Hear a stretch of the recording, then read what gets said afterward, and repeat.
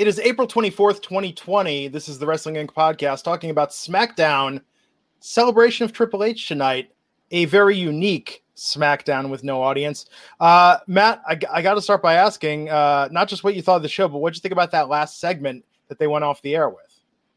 Good. I thought this was good. I enjoyed tonight's show, actually. I thought tonight's show was a better SmackDown in a while.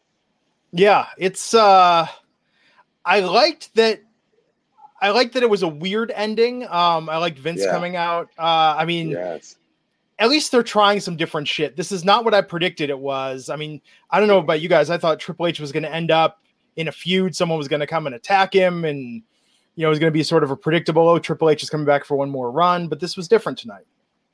Yeah, I mean, it turned into like a roast of Triple H, and they got as creative as they could, having people call him since they couldn't have a bunch of people, come out and make appearances. Yeah, and I when I saw he and Shawn out there, and when I saw that it was going to be the main event spot, and they were going to take the entire final half hour, I thought, okay, is the Fiend going to put a mandible claw on Shawn or Triple H? Are they going to try to get a rub there? The Vince part was a little awkward, but overall, you know what? If they didn't have, I would rather them do something creative and kind of slapstick, trying to make each other laugh. I'd rather something like that versus them trying to force a match or a feud that's just not main event worthy. So whatever. Anytime they think outside the box and do something different, whether it's a hit or miss, I'll always applaud it, at least. And I have to give them credit because in addition to Katie Vick, Vince McMahon referencing Bayley, "This Is Your Life," shows a keen awareness on their part of what the fans think is one of the worst segments in the last 5 years of WWE programming. So I like that. I like that he went a little deeper. If he would have referenced Old Day, the trifecta would have been complete. That was probably the other most terrible segment in recent memory. But so let's talk about it and go segment by segment tonight. So we started with the new SmackDown Tag Team Champions, Kofi Kingston and Big E. Came out. Cole talked about what happened last week with Big E winning the triple threat against Jey Uso and The Miz. Kofi and Big E stopped by the announce table to celebrate their win. And New Day was talking about they now have more title reigns than the Hart Foundation, the British Bulldogs, New Age Outlaws, Demolition, Edge and Christian. Wow. Kofi says he doesn't want to brag. He says that because they're proud to be next to the greats in the industry. And they were interrupted by the Lucha House Party, who came out. They want to be the first challengers, and they were interrupted by the Miz and Morrison. Miz cutting a promo and a rebuttal, and then they're all interrupted by the Forgotten Sons, Steve Cutler, Wesley Blake, and Jackson Ryder. So with them, of course, attacking everyone at the end. So what did you think of this promo first, and what do you think of the Forgotten Sons and this push they're giving them, Matt? Awesome. I thought this was awesome. I love the Forgotten Sons promos too. I love that. I love it because them working into we're legit badasses. We're legit, heroes in real life. Mm-hmm. You guys play them on TV. I love that. It's fitting. It's who they look like, and having them beat up.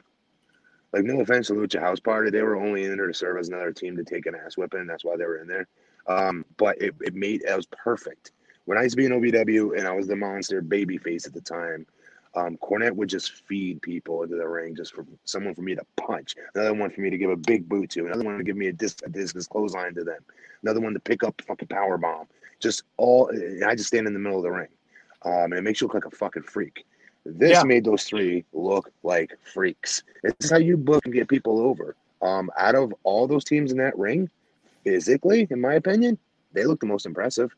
Now, Miz and Morrison look like stars. They look like Hollywood stars, and John Morrison's like fucking is built like a freaking Greek god. But I thought those three look like, physically speaking, bigger stars. If I'm being honest, and Lucha House Party should never get on a microphone again, ever. That was the worst. I didn't know if the guy was joking. Was he making like a funny voice on purpose when he was talking? Like, I thought I haven't watched any, what's that show called that we don't watch for WWE? What do they call it now? Main Event? Oh, yeah. Is that still on? I was like, are they a main event and I'm not watching their storylines on that? Maybe I don't understand this gimmick. Why is he talking so like a little kid? And not even like a little kid, like the most unintimidating person in the world that wants to turn to fisticuffs. I don't know. I don't like that. I just didn't like that part of it. But this first segment did its job to get those three over hard. Yeah, Lucha House Party, obviously not a shiny moment on the mic, but I like them a lot in the ring. I've said that let's say Dorado and Gran Metalik are good in the ring. Are two of the better masked luchador style wrestlers that they have. So glad that it at least got them inserted for later in the show. But yeah, this for the Forgotten Sons, including on Wednesdays on NXT, this was the best segment they've ever been presented as. And yeah, the comment of saying, you play a Marine in those movies, but I actually that gave some awesome. That gave some badass to it. That gave some credibility. It gave some some relatability. I mean, so now we started understanding. Okay, these three guys who are the Forgotten Sons. Now we're starting to learn about them. So this was good.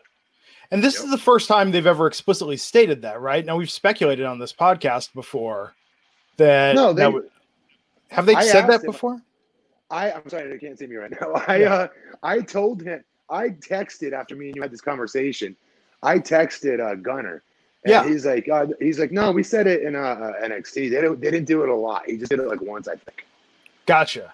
So he legit really is. I don't know about the other ones, but he legit is. That's what I was trying to find out because I was looking online, and I think that's what we found before. With Gunner, it's public record. I'm just curious with the others because they're obviously leaning into this very hard right now. Now, I am Air in this chat with the $1.99 super chat. Often people disagree and toss money at us. You also get charades, by the way. When people, I can hear you, Matt Morgan. I'm trying to tell my wife to give me this PWI 500 magazine so I can show all the fans watching our podcast and bring it back out to you guys. And I'm like, all right, so I'm trying to tell her like where I'm like, honey, you can't see it. And she's like, it gives me like an energy drink, and I go, you suck at charades. I'm surprised you're not busting out the issue of Penthouse. That's what I was hoping for. Yeah. If you guys give me time, I'll go get it. Penthouse, the champagne of men's magazines. It's funny to me that you kept saying Playboy, and they're like, no, it was Penthouse, and it was like, oh shit, that's like that's deep. So I Am Air is pointing out, tossing money to disagree. Raj Giri's got to be so happy right now, saying the chat mostly agrees tonight was bad. Look, I think it's a different bar right now, and this could have been 2 hour live show of Kids Incorporated, or You Can't Do That in Television, or anything tonight. And I'd be like, well, you went out there for 2 hours and you entertained us. I think we're at that stage in this shutdown and not having a lot of live entertainment. And I think as far as audience-less shows go, tonight wasn't terrible. Yeah, you have to watch these shows with a different pair of glasses on than what you normally would. I mean, we can still, critique a match, critique a promo, but in terms of trying to looking at a show overall, and especially looking at a segment that again would rely so heavily on the crowds popping and laughing to the shtick that was going on in the Triple H segment. I mean, you have to just give it. You have to put a different different spin on this when you watch these shows. And I go back to again. I think I enjoyed watching this 2 hours of SmackDown more than I enjoyed watching the 3 hours of Raw Monday. So, yeah. Well, it went by quicker, right? And I think that definitely counts for something. Matt, you found it. See this, or does it show up backwards? I see it. No, it's right side. What does it say in the red? The decade's top 100 top PWI 500 finishers. All right. That means you have to in the last 10 years you gotta have at least 5 times you were in the top 500. Oh, come on, this is possible. This is not going as according to plan here, folks. Oh, there he is. Matt Morgan, 73. Wow. And I ain't wrestled since 2014. It's impressive. What's up? Well, it's from 2009 to 2019 is apparently this decade. Yeah. How about that? Well, how about that, Wrestling Inc. podcast fans? You get that a part of your podcast now. Raj should give you a raise. I want a raise. My what you got to do is you got to get Raj on here when he's had a couple drinks, and then it's time to negotiate. You know? No, I really got to go get my penthouse, but then Raj would complain that I left my car again to go get it. Raj would text you, I'm not paying you, Morgan, to look at your empty car seat. You get your ass back. He'd complain about you leaving your chair, but he wouldn't complain about you grabbing a pornographic magazine to put on his podcast.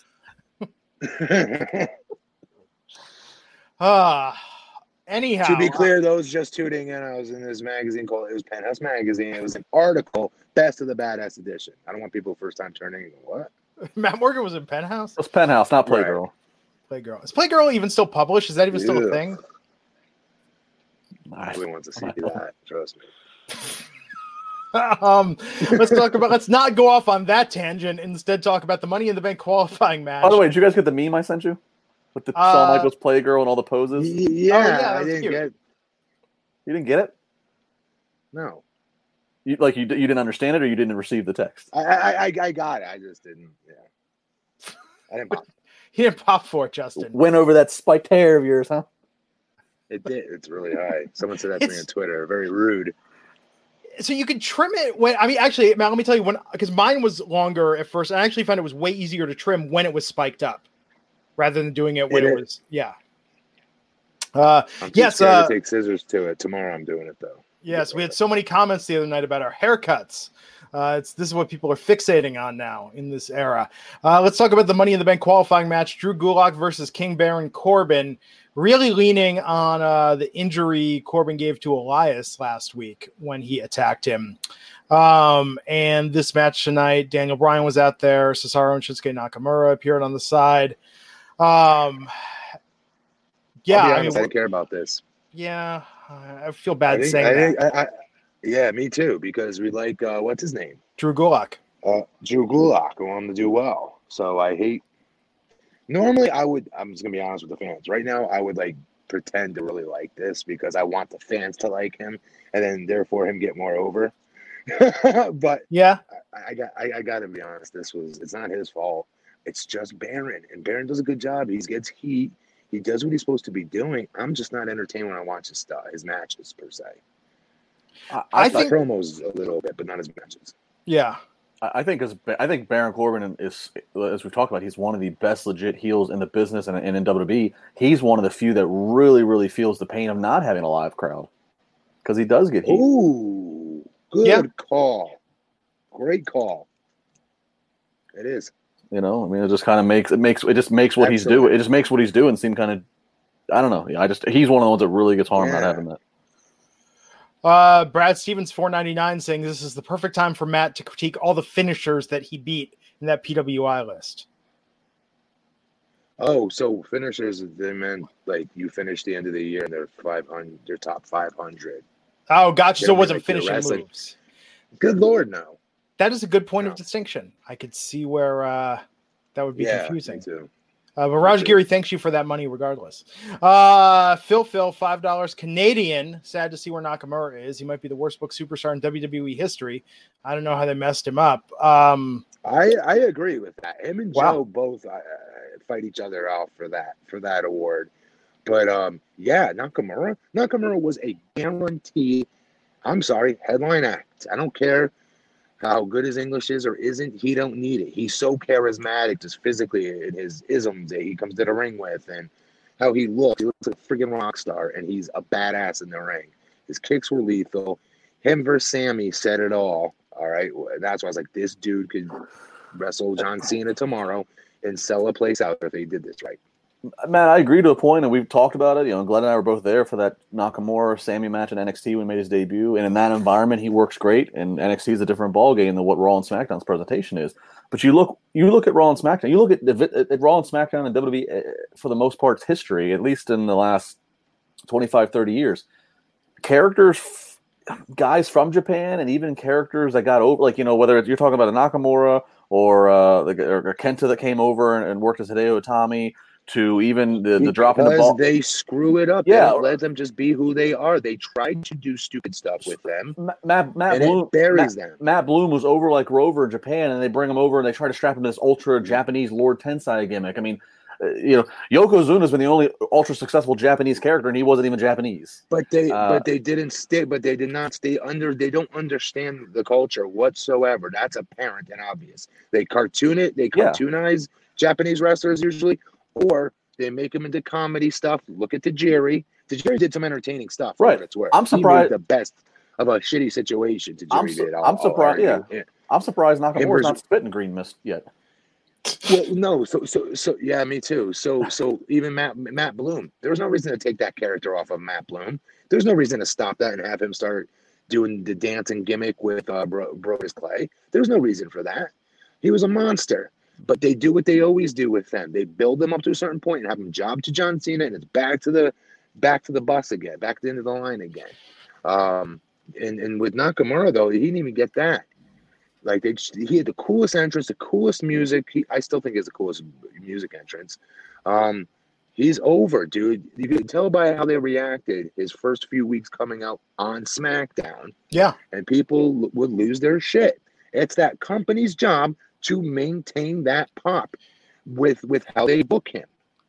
It was Dolph Ziggler, man. It was that thing where him comparing him, saying there was like Michael Jackson, those promos. Then when they had him doing the painting, talking about his masterpiece. I mean, it was just like a slow motion descent into the mid card. It's ridiculous. Yeah. Wrestling enthusiast, Buck99, thank you for pointing out that I'm rocking the mid-2000s Randy Orton hair. Hey, I'll take it at this point. I'm just glad not to have the hair on my head at this stage of the game. Did you have spikes 2 nights ago? It's still spiky. I just kind of didn't. You still got it. Yeah, I just didn't put it up as much. I want to get, I don't want a gimmick infringement on Matt, basically. Brother, this shit's like 9 feet tall right now. I'm about 9 feet tall, I think. Yeah, Matt looks like he's TV ready. For me, I don't have the distal fortitude to do this right now. Really? Too wimpy to do it. It felt freeing for me tomorrow. Yeah. I'll tell you, man. And I don't care how it looks now. The point is this is going to grow in exactly how I like it. I like a little longer in the front and then just short on the rest of it. But, I didn't want to mess with different attachments. I just wanted to do it quick and easy all over. I'm telling you, it's getting hotter here in California. And I really don't care at this point. Let me tell you. It would look weirder if I shaved off the front. At that point, then it would look like I would look like a big bald baby, and that's just not a good look for anyone. But with a beard, no, that looks good. Your haircut looks good. Yeah, it's very polarizing in the chat and in the comments the other night. Anyhow, why could you go? All right, so real quick, yeah. My favorite thing is when someone talks smack, like on Instagram or Twitter, and I go to their profile and I see their picture. If they're the ones at least have the balls to at least post their own picture, not of a wrestler, not of a cartoon character, not of whatever, but of themselves. And I'm like, oh, this dude's a freaking walking target. Should I? I'm like, Matt, you're Paul. There's no, you can't. and I want to go in. That's what I love about wrestling. I was a heel on TV, so I could always be like, oh, I'm working the character. What do you mean, Dixie? I'm supposed to say all those things. We want them to boo me, right? Just want to pull Jay and Silent Bob and show up at their houses, She's like, oh yeah, that's really good. You do that all the time. That's really good. Meanwhile, I was going ham on people on Twitter. It was the best. Justin Lopez asking with his super chat, do you think Nakamura dropping Cena on his head made Vince lose confidence in him? That happened after, though. His promos were already shitty. Yeah. He was already starting to drop a little bit, but I forgot about that. That didn't help. Trust me, that didn't help. A concussion hurt me in Vince's eyes for quite a while, I would say. A concussion. Yeah. So King Corbin won this match tonight after Cesaro and Nakamura held up Drew Gulak while Corbin got a scepter to hit him. And hyped Gronk signing with the Buccaneers in the 24/7 championship. We had Sheamus versus Daniel Vidal tonight, quick squash match. And then we saw the Chapter 3 on Jeff Hardy. And then Sheamus did come back out. But, or he was there when Lucha House Party made their entrance. We had The Miz and Morrison versus Lucha House Party. Lucha House Party ended up winning that match. So yeah, I mean, I like this build with Sheamus and Jeff Hardy. I think that's going to be good when it pays off. Do you think these Jeff Hardy vignettes are almost glossing over too much, Matt? And does it seem weird how they're avoiding mention of Matt Hardy and all them? Well, why? What makes you say that? I don't know. I mean, they refer to them as the Hardy Boys. It just seems very difficult to tell Jeff Hardy's story in a meaningful way without referencing Matt Hardy. And I get why they're not doing it since he's no longer with the company. Which is so ironic because it was always the opposite way around. Yeah. It was Matt always screaming, Marsha, Marsha, Marsha, every time people don't want to see him. They wanted to see Jeff. Jeff's always the bigger star. I think this is okay. I know what you're saying, but I'm worried about Jeff a little bit. And I want to see him get more run than what I'm worried they're setting him up to do. Yeah. Yeah. Because after this, if he loses, what real use is there left to use Jeff Hardy after this? Right.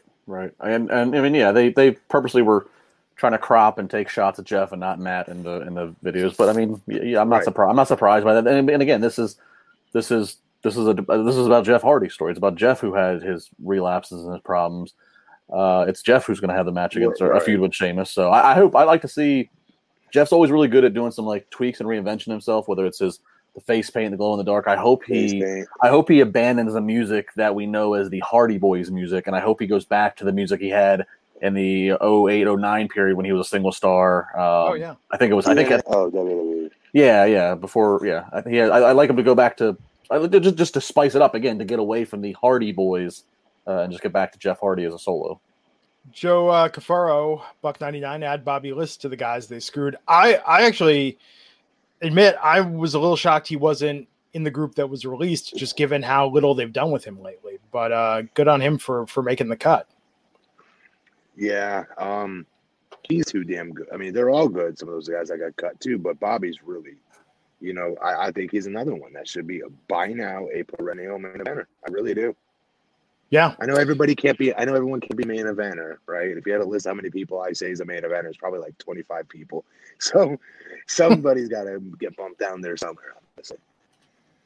Yeah, but he's one, especially though, that I mean, it's similar to Nakamura, just in terms of how they've messed him up. And we'll talk more. Speaking of the cuts, we'll talk more about Drake Maverick and Sarah Logan after we get done talking about SmackDown here tonight. And that mixed match challenge also hurt both talents as well.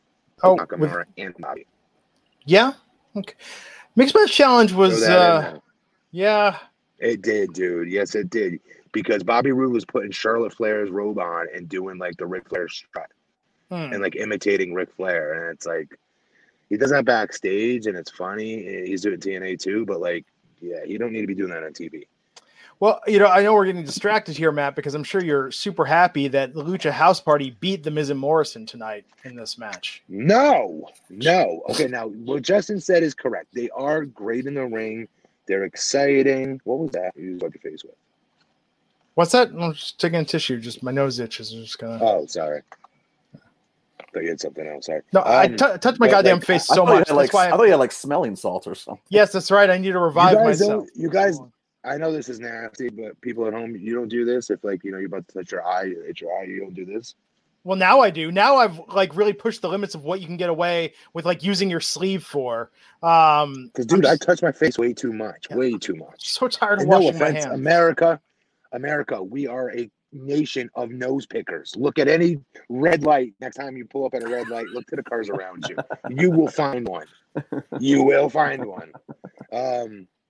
So anywho, back to these two. I like Dorado. He's from here, where I'm from, Central Florida. Good kid, really hard worker. Took him a minute to get there. I'm happy to see him in the big dance. Grand Metalik, I got nothing for him. I don't know what it is. When they all came in, he was the one I liked the least, for what it's worth. So I don't know if I just have always felt that way about him. He doesn't do anything for me. But this was a good matchup because of Morrison. Morrison works really well with these guys.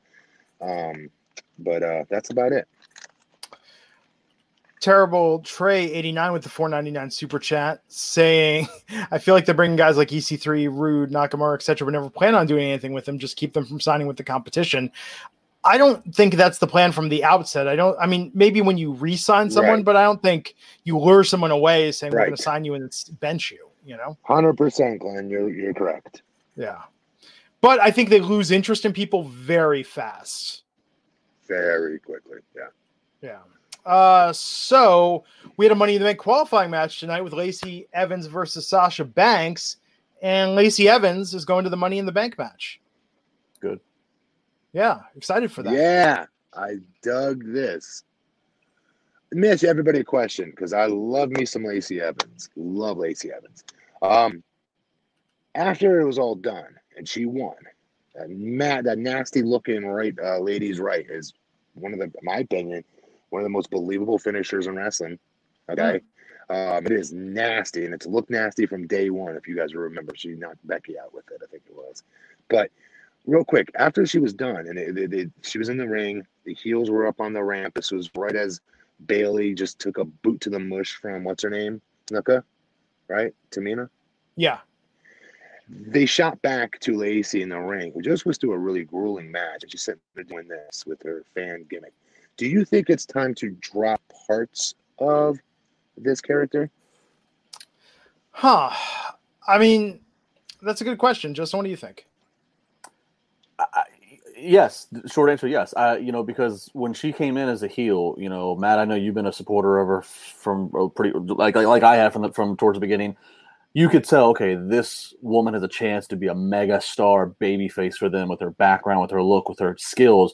But you figure that, and this is a lot of characters have had this, that you come in as a heel and you're one thing, but you do have to evolve and you do have to shed certain maybe cartoonish elements to be more real and more believable as a babyface. So yeah, I do think there's parts of that aristocrat,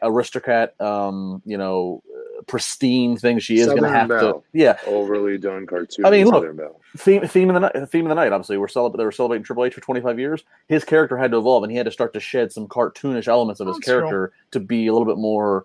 So I think yes, I think maybe now is the time, because especially if she's primed to either win the Money in the Bank briefcase or be damn close to it, then this is that time that she needs to start, forming her babyface identity a little bit more. For fans at home, follow her Instagram, right? Watch her on there. That, to me, out of any man or woman superstar on that roster, to me, she's the biggest babyface in real life. She is an amazing mom, an amazing wife. She puts everything out there for you to see. And how much she loves her family and how much she loves that little girl, and what she takes being a role model for her and other little girls so freaking seriously. It's insane. I thought I took it seriously. She really does. She takes fans' mail that write her hundreds of times a day, I bet. And she takes the favorite letter of the day and puts it in her wrestling boot for every match. She actually has it built in her wrestling boot, a little slot for a fan letter that she'll put in there that inspired her. And she's like a really great role model, and it's all natural. It's not gimmicked. It's not like pre-worked out. Nobody's directing her. This is her in her home life. I mean, she goes from driving a John Deere tractor in the backyard doing legitimate construction. I can't even do that. To, wearing these dresses and these big hats and looking like a runway model, to the next clip, she's punching some dude in the mouth, boxing practice. She does it all, man. She's a legitimate. I can't say enough good things about Lacey Evans. And all that, I think her star is so damn big. It's only getting bigger. And all that you've captured from her Instagram, Matt, all that you just described, that is all the makings of the WWE 24 documentary as she's on the rise to have the big WrestleMania victory or the big Rumble victory in the future. Like, that's all those things that we would get to see behind the scenes that makes that babyface run. So that, I agree with you right there. Yeah, so they could tone it down. They don't need to have her out there acting like Blanche Dubois and doing the Southern shtick so much. Yeah, ma. Yes. She just walked off the set of Designing Women in 1987.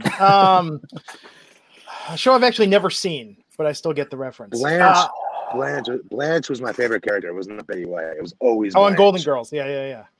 Yes. So, when she was celebrating, Tamina attacked Bayley with a super kick. But this match with Sasha and Lacey was good. I recommend going back and watching this. This is very good storytelling. Lacey is such a badass. I think she's past the point of needing to get help to get wins, but still, I'll take it, because there was times just a few weeks ago I thought she was perfectly primed to win. What was it? The Chamber, the Elimination Chamber or whatever. And other matches, and then they end up having her lose. So I'll take this win for her any way we can get it. And then we had 2 video packages, one showing us the history between Bray Wyatt and Braun Strowman, who are going to do battle at Money in the Bank. And then another talking about what's going on with Otis, Mandy, Dolph, and Sonya. Now we're going to have Otis versus Dolph next week, and Carmella versus Mandy Rose is the final Money in the Bank qualifiers. And then we had a women's tag team title defense, Alexa Bliss and Nikki Cross defending against Carmella and Dana Brooke. What do you guys think of this? Of what, the match? Yeah, I mean, for a thrown together tag team, they weren't bad. I mean, Alexa and Nikki ended up retaining. You want to tell everybody what happened? Oh yeah, okay. There you go. Yeah. You told everybody what happened. Yes. I didn't like the finish. You thought Carmella and Dana should get it? Honestly, yeah. I think they're. Yeah, I just don't like them as my women's tag team champions. I don't. Interesting. Yeah, it's an odd pairing of Alexa and Nikki that's lasted far longer than I thought it would. But I'm okay with that. Alexa's a main event star by herself, a female women's, whatever you want to call it, a main eventer, like toward the upper card. All right, in my opinion, as a singles act, she's being, even though she's a champion, I feel like she's being taken down to Nikki's level, not the other way around. But you know what I want? First off, I think I'm glad. I think they should have gone over. I like Dana and I like Carmella, and especially Dana's come a long way. Yeah. But that's still just kind of that's still too random. They need some more. It is random, but still. But look, Alexa's very talented, Matt, and I agree that she shines. But what I also wonder, and this is just a speculation, but I wonder, I feel like has had a lot of like stop and goes with her injuries, concussions. So I'm wondering if they feel, okay, this is a way to still feature her, but take some workload off of her by putting her in a tag. That makes sense. It could be. Then shouldn't be our tag team champions. I think Brooke has been. I don't know when she's going to get her just due either. She's really, really worked hard. She has. She really has. And she looks the part too. And she promos have improved. So after this victory, we had the final segment. All throughout tonight, they were talking about Triple H's greatest moments. Triple H came out. He was quickly interrupted by Shawn Michaels. Shawn started dissing Stephanie calling Triple H, giving him a hard time. Triple H getting on the phone with Ric Flair, getting on the phone with Road Dogg, and then finally Vince McMahon coming out and roasting Triple H. So we talked about this at the top of the show. I mean, this was indeed more of a roast and a comedy sketch rather than the sort of sincere salutes and building of return to the rings that they usually do. I mean, this was really their attempt to do a bit more entertainment rather than their usual fare. It was different. You said at the start of the show, I liked it. Anytime they do something outside the box, got to continue to encourage it. So I'm not going to crap on it. I was entertained by it. Not to mention, it's also I know Triple H is in like the Hall of Fame with DX, but it's like Triple H is one of these guys where it's very hard to do this like full blown, full court press committed, serious tribute to. Just like it's hard to put him in the Hall of Fame as a single star because the guy is going to be there. He's going to take over the company eventually. So like it's why he's never going to have a retirement match anytime soon. Because he's in phenomenal shape and he can always go out there and have a match at Mania if they needed it or something. So it's like. Yeah, if you're doing this 25th anniversary, you got to inject some sophomoric comedy with he and Shawn. I mean, it's just you have to. You can't. It would be weird if it was too serious because he's not going away. I know a lot of fans that are getting annoyed with Shawn and Hunter's sophomoric humor. They think a lot of fans think it's corny and outdated a lot of the time, especially when they brought back DX. It can. It can be corny, absolutely. Yeah, it can, but. It's just their shtick, I mean, again, you're not gonna, they did Edge Appreciation Night, 9 years ago when they thought Edge was completely done. They did a Ric Flair Appreciation Night the night after Shawn beat on that Mania because they thought he was done. You can't do anything ultra serious with a Triple H because Triple H is never going to be done. He's going to be there until he dies. Sure, so. You can have a final. Yes, you can. You can have a final match. I mean, this is my last wrestling match. Well, not anytime soon because he's one of those guys. Again, he's in phenomenal shape. You could have him go out there. If WWE got into a pinch where if they lost a bunch of talent to injury, if they lost talent, he's a guy that can always go out there and. Simple. Coming out of retirement for one night only. Triple H versus Roman Reigns, or whoever. Yeah. I like the end with Vince shutting off the lights and the crickets in the Performance Center. I was going to say, though, how many episodes of WWE programming have ever ended with a promo like this? No surprise attack, no announcement. I bought the company and I'm in charge now. Like, this is perhaps the most different ending to an episode of WWE programming that I can think of. I'm trying to even think back to something that was like this where they ended a show this way. But you're talking like this was like a Fiend ending to a show or a huge cliffhanger. Like, no, but that's what I'm saying. It wasn't like they have a formula for how they end these things. Usually, someone celebrating, someone you're setting up a match, someone staring somebody down. There's the big swerve to go home on. This was just sort of like, that's all, folks. I mean, literally, that's all that was missing. We're saying that's all, folks. Yeah. So, Glenn, you're saying you what if Vince would have came out and said, "Paul, happy 25th anniversary. You're fired." Actually, or you know what would have been better? Here's a 25-year present for you. The company's yours. Here you go, pal. You figure out how to make it work. Make it. That would have been now in kayfabe. That actually would have been pretty funny if Vince would have been like, "It's all yours, pal." Yeah. You deal with this. Good. Mess. I would have loved that. I think it would have been great news for us wrestling fans. Vince is like, I'm off to Boca Raton. You answer to the shit. Yeah. I don't know. I mean, it was good. I mean, this show flew by tonight. Even as we're talking about it, I'm like, this was a very watchable show. Yes, not it was. The best thing they've ever done, but certainly not the worst. This was not, I wasn't as, like, guys, a lot of times I'm very dejected to come do this because of the show we have to talk about. And I look forward to fast forward button through the show and talk about the shit we want to talk about on the show, the podcast instead. You know, anything but SmackDown normally. Anything but Raw normally. So this wasn't one of those times. I felt like this is cool. I had some cool parts of the show that I really liked tonight. Really liked the Forgotten Sons. I really dug that segment. You know, it's funny. You go back almost 4 years ago, Matt. It will be 4 years this August, I believe, when we started doing this podcast together. And you go back early on, and Matt would be like, let's not get off topic. Let's talk about wrestling. So either did WWE get worse or did I get funnier? It's either one of the two. We found out we had so many more things in common. That's true. What happened. Yeah. There's so many ridiculous things in common. It's not even funny. So, like, we can go off on these 20-minute tangents, and Raj would just, oh my god. Yeah, we got rid of that Raj Giri guy. I used to do the same thing as Raj did. You're right. I used to be like, all right, you got to say the match. Hurry up, say the match, Glenn. Say what happened. I almost did it tonight even. But I like our other stuff better.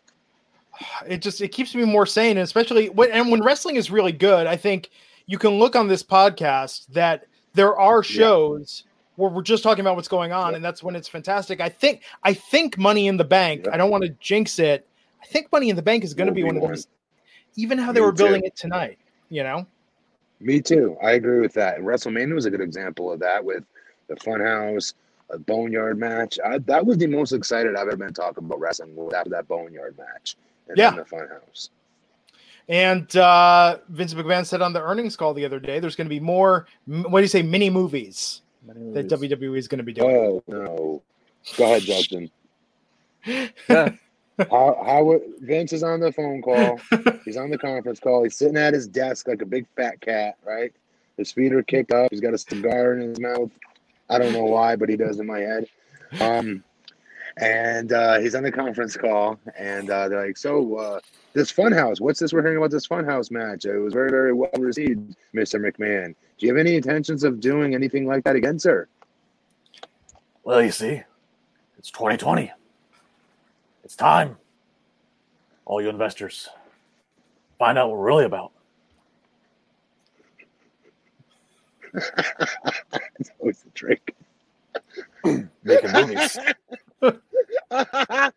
Very big subtlety with his little head bob that he does do. You're exactly right. That's spot on with the head. The very not D'Lo Brown head. No. Bobble. It's a man cocky as F. When he's got a great idea that he's about to share with you, in your presence, you're going to hear this wonderful idea. He's got a little bit of a twitch. Yes. A little bit of a twitch. Yes. You got this huge gift that's going to enlighten your entire life. Yes. So here it is. But first, you're going to wait while I take a sip because I'm parched. Yes.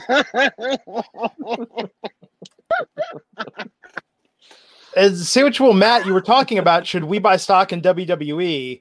If you look from March 16th to today, the stock is up 50% from $30 to almost $45 over the course of the last month. Shit. I knew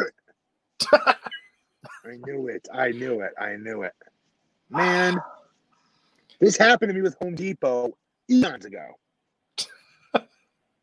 This is just why I don't buy stock. I always make the worst decisions. Always. I sold Priceline when it was like $9. Now it's at $9,000, or like now it's at $900. Like I'm an idiot with stocks. Oh. I'm a wimp with it like that, dude. I always wuss out at the last minute. Yeah, I know. It's crazy. I'm always afraid. I'm always afraid I'm going to be on like the opposite end of a Wolf of Wall Street call. Great movie. Or Boiler Room. On the other side of Boiler Room. Oh, it's classic. After I left wrestling, I went into sales, and that movie is like the Bible for sale. Every salesperson out there needs to watch that movie. And Justin, Boiler Room was actually based on Jordan Belfort's company in Wolf of Wall Street. That's where they got the inspiration. So I read about that. It all makes sense. Boiler Room, one of the greatest pop culture lessons, the act as if, about in terms of doing sales, how to pitch yourself at a high level and sell to people. Like, it's not a great movie, but there are some great little bits you can take from that film. Oh, yes. ABC's always be closing. Yep. Vin Diesel was good in that too, by the way. I'm not a big Vin Diesel fan. He was good in that. That was when he was on his streak. I mean, he was good in everything up until maybe Chronicles of Riddick, I want to say. Like, he had a really strong streak going. Was this the Boiler Room was like early on for him because like he haven't done like very Triple X yet. He wasn't a star yet. He had done Fast and the Furious. He did Saving Private Ryan and he did Pitch Black. I don't even remember him in Private Ryan. Wow. Yeah. And Pitch Black, like Chronicles of Riddick, whatever, the last Riddick movie was okay, but the original Pitch Black was freaking awesome. Like such a good B movie. You never really? Like, I mean, Matt, it's like sci-fi, a little bit of horror. Like, but it's very well done for a low budget, solid movie. I can't recommend it enough.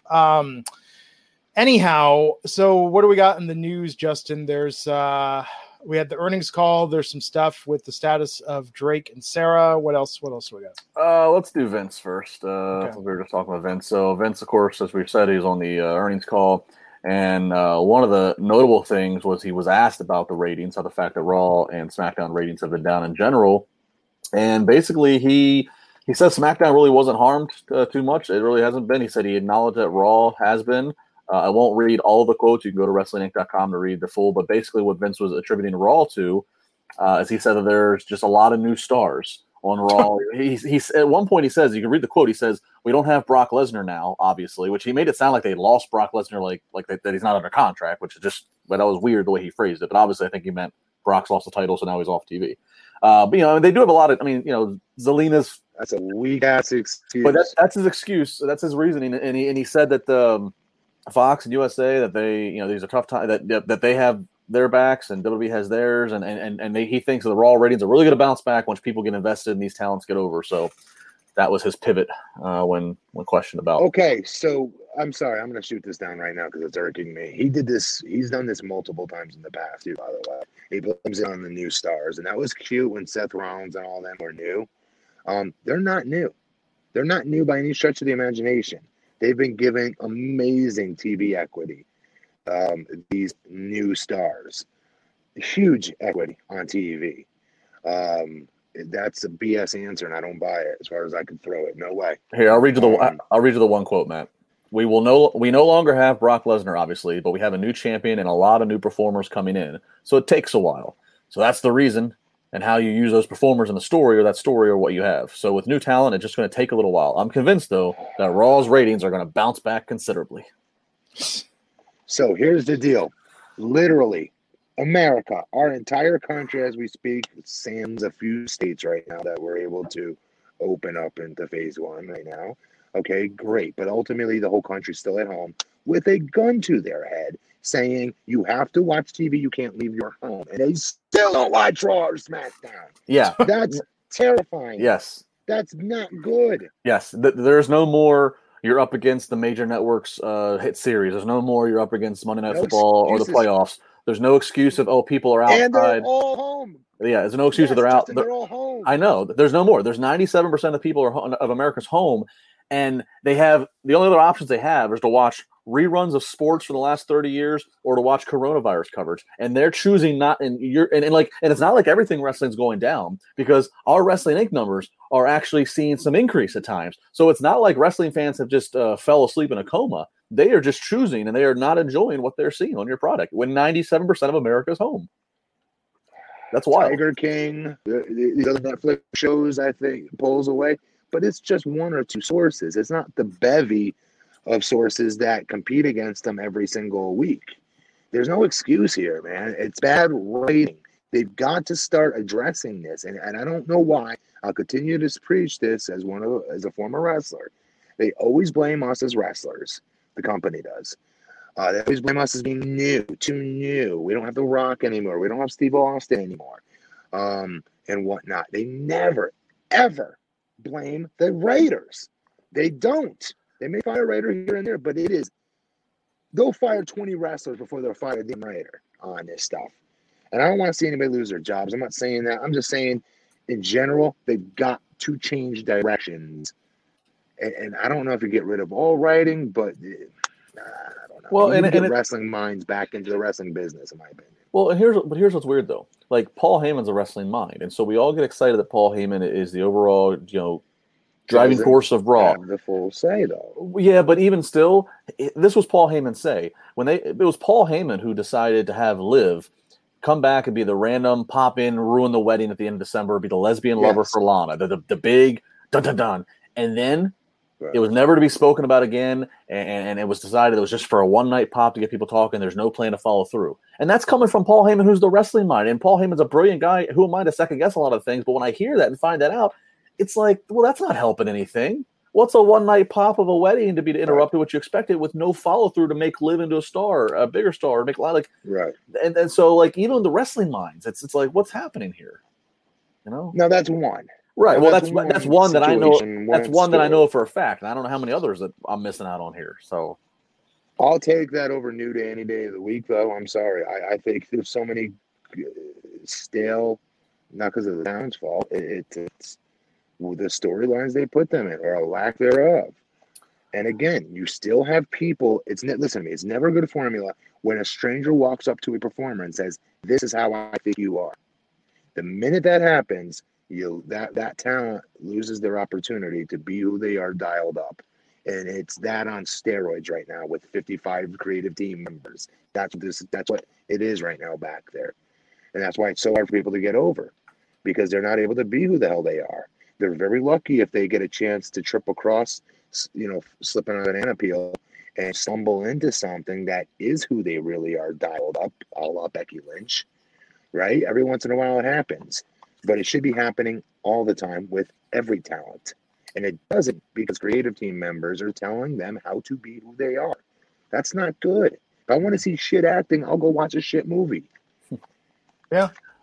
All right, so moving on, backstage news. This is coming from PW Insider and Wrestling Observer newsletter. This is talking about Drake Maverick, who we talked about on Wednesday, wondering what the status is of him. Also, Sarah Logan. Both of those were part of the mass layoffs. Both those talents, Sarah Logan and Drake, were part of the mass layoffs last week. Of course, there's been question with Drake still getting to compete in the Cruiserweight Classic. There was also reports coming out that Sarah Logan was originally written to still be used in this past week's Raw, even though she was released days earlier. And she was apparently brought to Raw with the idea of potentially using her. They ended up not, but the reports are coming from PW Insider and the Observer is that the fact that both, more so with Logan, because Drake is still competing for them in this tournament, that Logan, just like the other talents, are in the 90-day no-compete window right now, so WWE's still paying them. So basically WWE's mindset, as we're learning, is even though these talents have been publicly released, because WWE's still paying them for the next 90 days, if WWE feels that they can find a use to use them, even if in a one-off, they still might. So that's what they justify with Sarah Logan. And as of now, this report from PW Insider and Wrestling Observer saying the Drake Maverick is still legitimately gone once he's done this Cruiserweight Classic. But of course, anything can happen, anything can change. But supposedly he is gone with the intention of being gone once this is done. And finally, I thought he already lost. Well, he lost, but everybody in Group A, which is 4 competitors, he gets to fight everybody once. So he gets to have 2 more matches. He gets to fight all 3 of his. It's not a single elimination. Yeah. Matt, could you imagine if you were sitting out your 90 days and they were like, hey, Matt, can you come back on SmackDown next week? We think the Mexicools need to beat you up another time just to really drive home a point. Dude, you should already know what my answer to that would be. Yeah, that's what I'm saying. Like, I think it is. Especially now when, like, getting out of your house and traveling is not as comforting as what it used to be.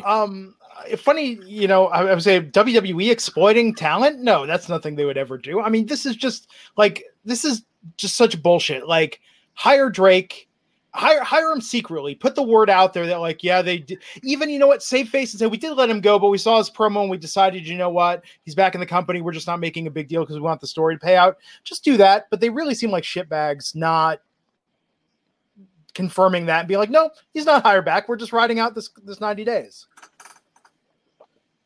All right. And finally, not a good look. Sorry. And finally, AEW Dynamite ends the 2-week win streak that was for NXT this past Wednesday.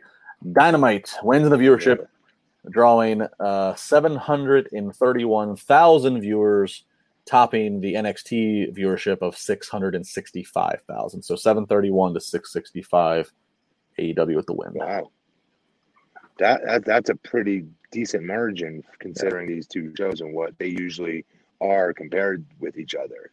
Their numbers each week. AEW ranked number 20. Disparity. Sorry. AEW ranked number 24 in the cable top 150. NXT ranked 50. I'm shocked that it wasn't even close this week. Yeah. Well, like, let me ask a question. I mean, AEW's numbers are down ultimately. Why are people not getting on them? Well, because their number, nothing else to watch on. Their numbers. Well, that's true. Their numbers are down though in a smaller margin. They live in that 100,000. They live in that 600,000 to between 1 million. Yeah, 900,000 generally. You know, they live in that range. I mean, you know, we've seen with Raw and SmackDown. We've seen. I mean, just a longer, more. I mean, AEW Dynamite's only been around for 6 months. We've seen a much longer, withstanding for a good years now decline for Raw and SmackDown. All in the time when they're getting more money than ever for TV rights for their programming, which is good on Vince for being able to pull that off. Yeah, that's what we got. HJZ Buck 99, the hacker not on tonight. Oh, sorry, I didn't see the second part of that. I do want to add, people asking in the chat, look, we're not talking about the Velveteen Dream thing. This is a very serious allegation that was made against him today. He's responded and denied it. This is still a developing story. It involves minors. We are not a news show. Wrestling Inc. is a news site. We are a show where we, give our viewpoints and crack wise and talk about what happens in the world of wrestling. I think this is a very, very sensitive incident. It absolutely deserves to be investigated, but I do not think it is proper fodder for us to discuss tonight about our theories or reactions to this. Now, once it gets broken open and we know what the facts are, then yeah. Yeah, that's and different. I don't want to make jokes about it, and I apologize for putting that super chat on there. But Wrestling Inc. has the story with Velveteen Dream's response to the allegation. And again, this is really, really serious stuff. I do not think that this is a matter for the authorities, and it deserves to be investigated to the fullest extent. This is not for wrestling journalists or fans to try and uncover what's really going on. What can we say? All we can do is speculate all the avenues of what's. I mean, it would be just nothing but a bunch of speculation, and I don't know. Yeah, there's nothing, like Matt said. If WWE puts out a statement or if actual facts come out, then we can. We'll cover that and react to that. But right now, this is still developing, and we want to be very sensitive to especially the privacy of the people that are making these allegations, and as respectful as we can be. So on that note, we're going to be back here on Monday night. We're going to talk about Raw, me, Matt, and Raj. And hope everyone's staying safe, staying healthy, and what's going on. Matt, how are you holding up, man? Aside from the fact you're going to cut your hair, you're at that stage. Yes, I cut my hair tomorrow. It's a big step. Cutting your own hair. That's all I got. Cool, man. Justin, all well with you and yours? All well, happy, healthy, and safe. Cool, guys. Stay tuned to Wrestling Inc. for the latest in wrestling news, and we will catch you back here Monday on the Wrestling Inc. podcast. Take care.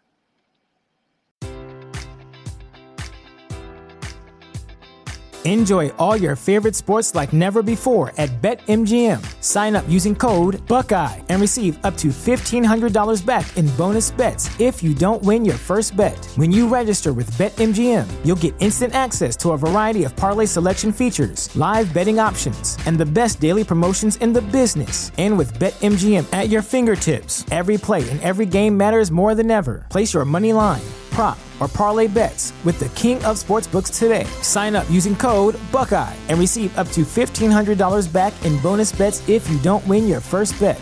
BetMGM and GameSense remind you to play responsibly. 21 plus and present in Ohio, subject to eligibility requirements. Rewards are non-withdrawable bonus bets that expire in 7 days. Gambling problem? Call 1-800-GAMBLER. In partnership with MGM Northfield Park.